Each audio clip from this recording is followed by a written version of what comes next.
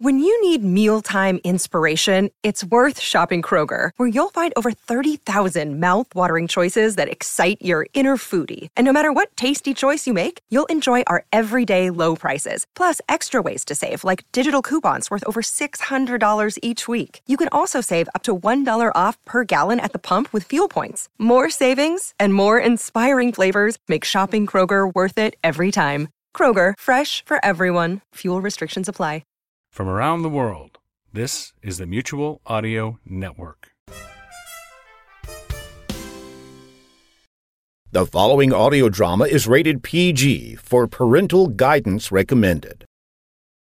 The Scottish approach to terror, even at Halloween, tends to be more psychological. This is reflected in these stories written by C.E. Eyre, a Scot who lives in the south of France, and read by him and Jen Gray, who, coincidentally, lives in the town of Ayr in the west of Scotland. The image is by Scottish artist Phil Burns. A Question by C.E. Eyre. I hear them shrieking in the night. The screams are loud, piercing, terrifying. My blood runs cold every time. I knew him quite well. We weren't friends exactly, but he was also a regular visitor to the little cafe on the port. We would watch the rugby, chat about the usual stuff, weather, politics, tourists. He was a quiet, inoffensive little man. Or so we all thought. It was a shock when he slaughtered his wife and children. Apparently, inside the house was horrific, blood everywhere. He strolled into the gendarmerie, told the cops exactly what happened. He was chopping wood when he got annoyed with his wife's nagging. He followed her into the kitchen, almost decapitated her. When the children started screaming, he chased them down, one after another, and butchered them. 2 little girls and a boy, barely a toddler. He left the axe on the kitchen table, washed his hands, and went to the police. And now the house is being demolished. Well, no one would buy it, would they? Everyone knows it's haunted. So, I have a question. Where do restless, wretched spirits go when their home is obliterated? You see, I live next door. Masks. I am afraid of masks. Strange, almost face-shaped, with empty eyes. They provoke such disparate feelings, mystery and acceptance, laughter and suspicion, certainty and doubt, comfort and fear. When we meet as a group, maybe 3 or 4 times each decade, we all wear masks, always. I see ancient heroes, queens and presidents. I recognise actresses and rock stars, deeply flawed sex symbols, worshipped forever for dying young. I smile at monsters, real and imaginary. I ponder biblical figures, soldiers and murderers. Sportsmen and women are increasingly popular, although, surprisingly, more among the first generation than the recent inductees. I cannot say for sure what frightens me. I suspect it is what I cannot see, or what they can. Yet, I have never been identified. Many have, and paid the ultimate price. Many have challenged incorrectly and suffered the same fate. I remain undiscovered, unscathed. I wear a unique mask. It is a replica of your face, the one beneath your mask, whoever you are, but with empty eyes. Happy Place by C.E. Eyre, read by Jen Gray. Happy place is where I go when I'm stressed, agitated, or afraid. When I was young, if I got worried or upset, my mum would always tell me the same thing. Go to your happy place, sweetheart, she'd say. It was easy for her. She'd already been places, enjoyed a life, had fun. Now we were poor, lived in inner city slums. Remember we went to the beach, she'd say. I barely did. Just had vague recollections of sand and water. With sunshine, I did remember that. So I created Happy Place from this fragment of memory. At first, it was very small, just the size of a room. But it was warm, with a tiny beach, some waves, and a blue sky. It was shrouded in fog, like home was, but I didn't care. My space was clean. I could feel the sand between my toes, the water splashing my legs, the sun on my face. As I grew older, visited more, so Happy Place grew with me until I scarcely noticed its boundaries. But since I fell in love, I haven't been so often. I know it's still there though, waiting for me. Michael has family problems now, finds it difficult to eat or sleep.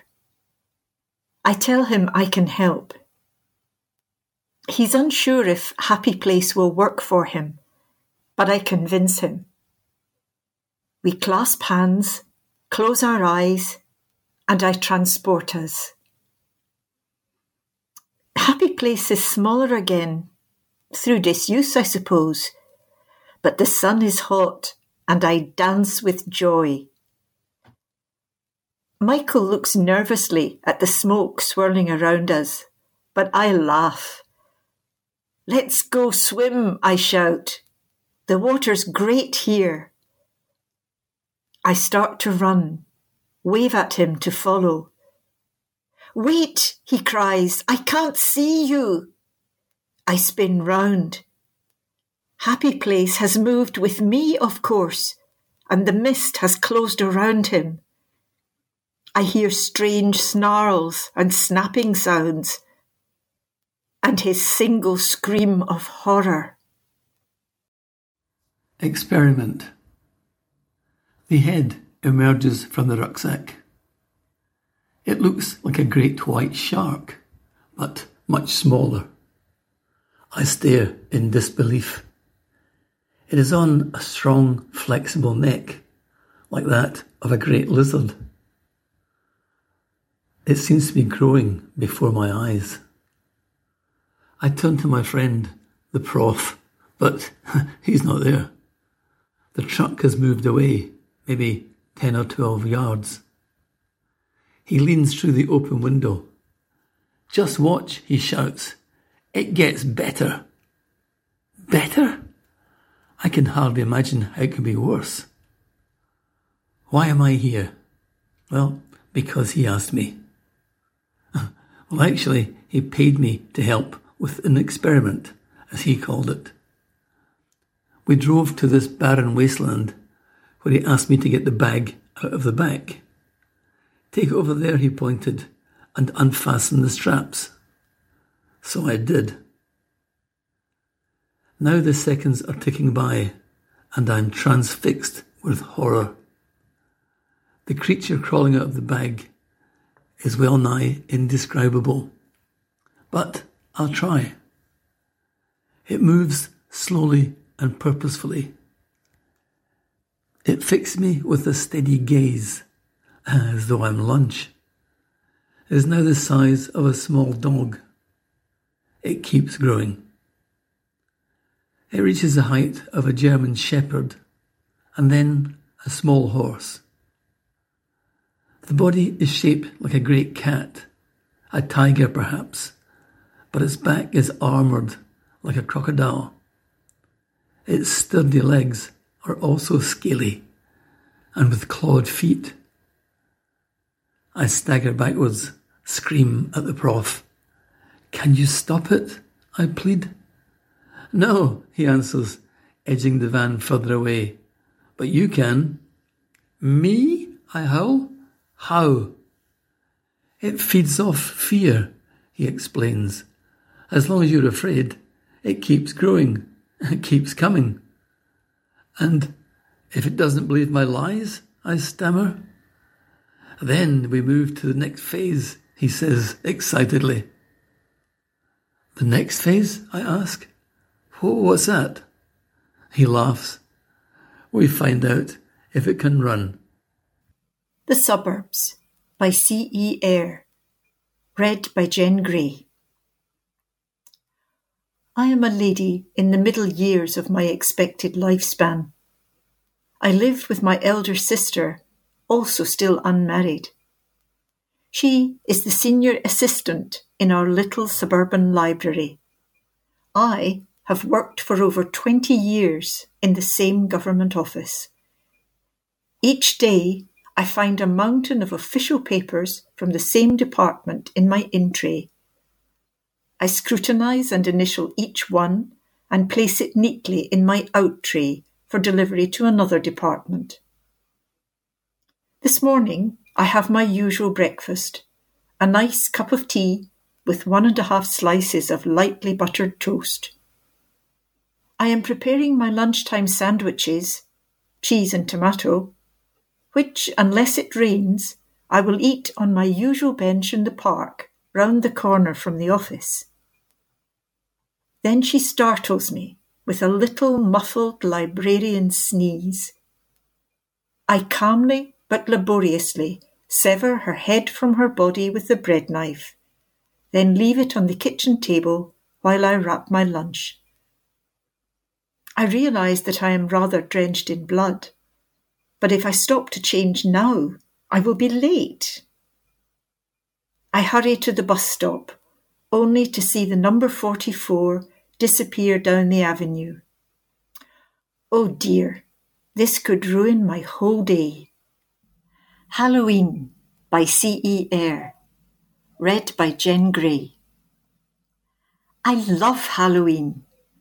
With 3 excited youngsters to help with their costumes, it's hard not to get into the spirit of things. Spirit? Get it? Do I see a ghost of a smile there? Okay, no more. But even my husband makes an effort, wears Dracula teeth with a trickle of blood. And he's not a bundle of laughs usually. We go round the neighbourhood, guising, as we call it in Scotland. You probably know it as trick or treat. The 2 boys tell terrible jokes. My daughter sings silly songs badly. The men stand about, being useless as ever, but it's great fun. I like to catch up on the gossip. Find out which kids are staying where, which husbands are not at home, because later I go visiting again. This is the part of Halloween I love most, the time when I enjoy myself best. You see, I am the bogeyman.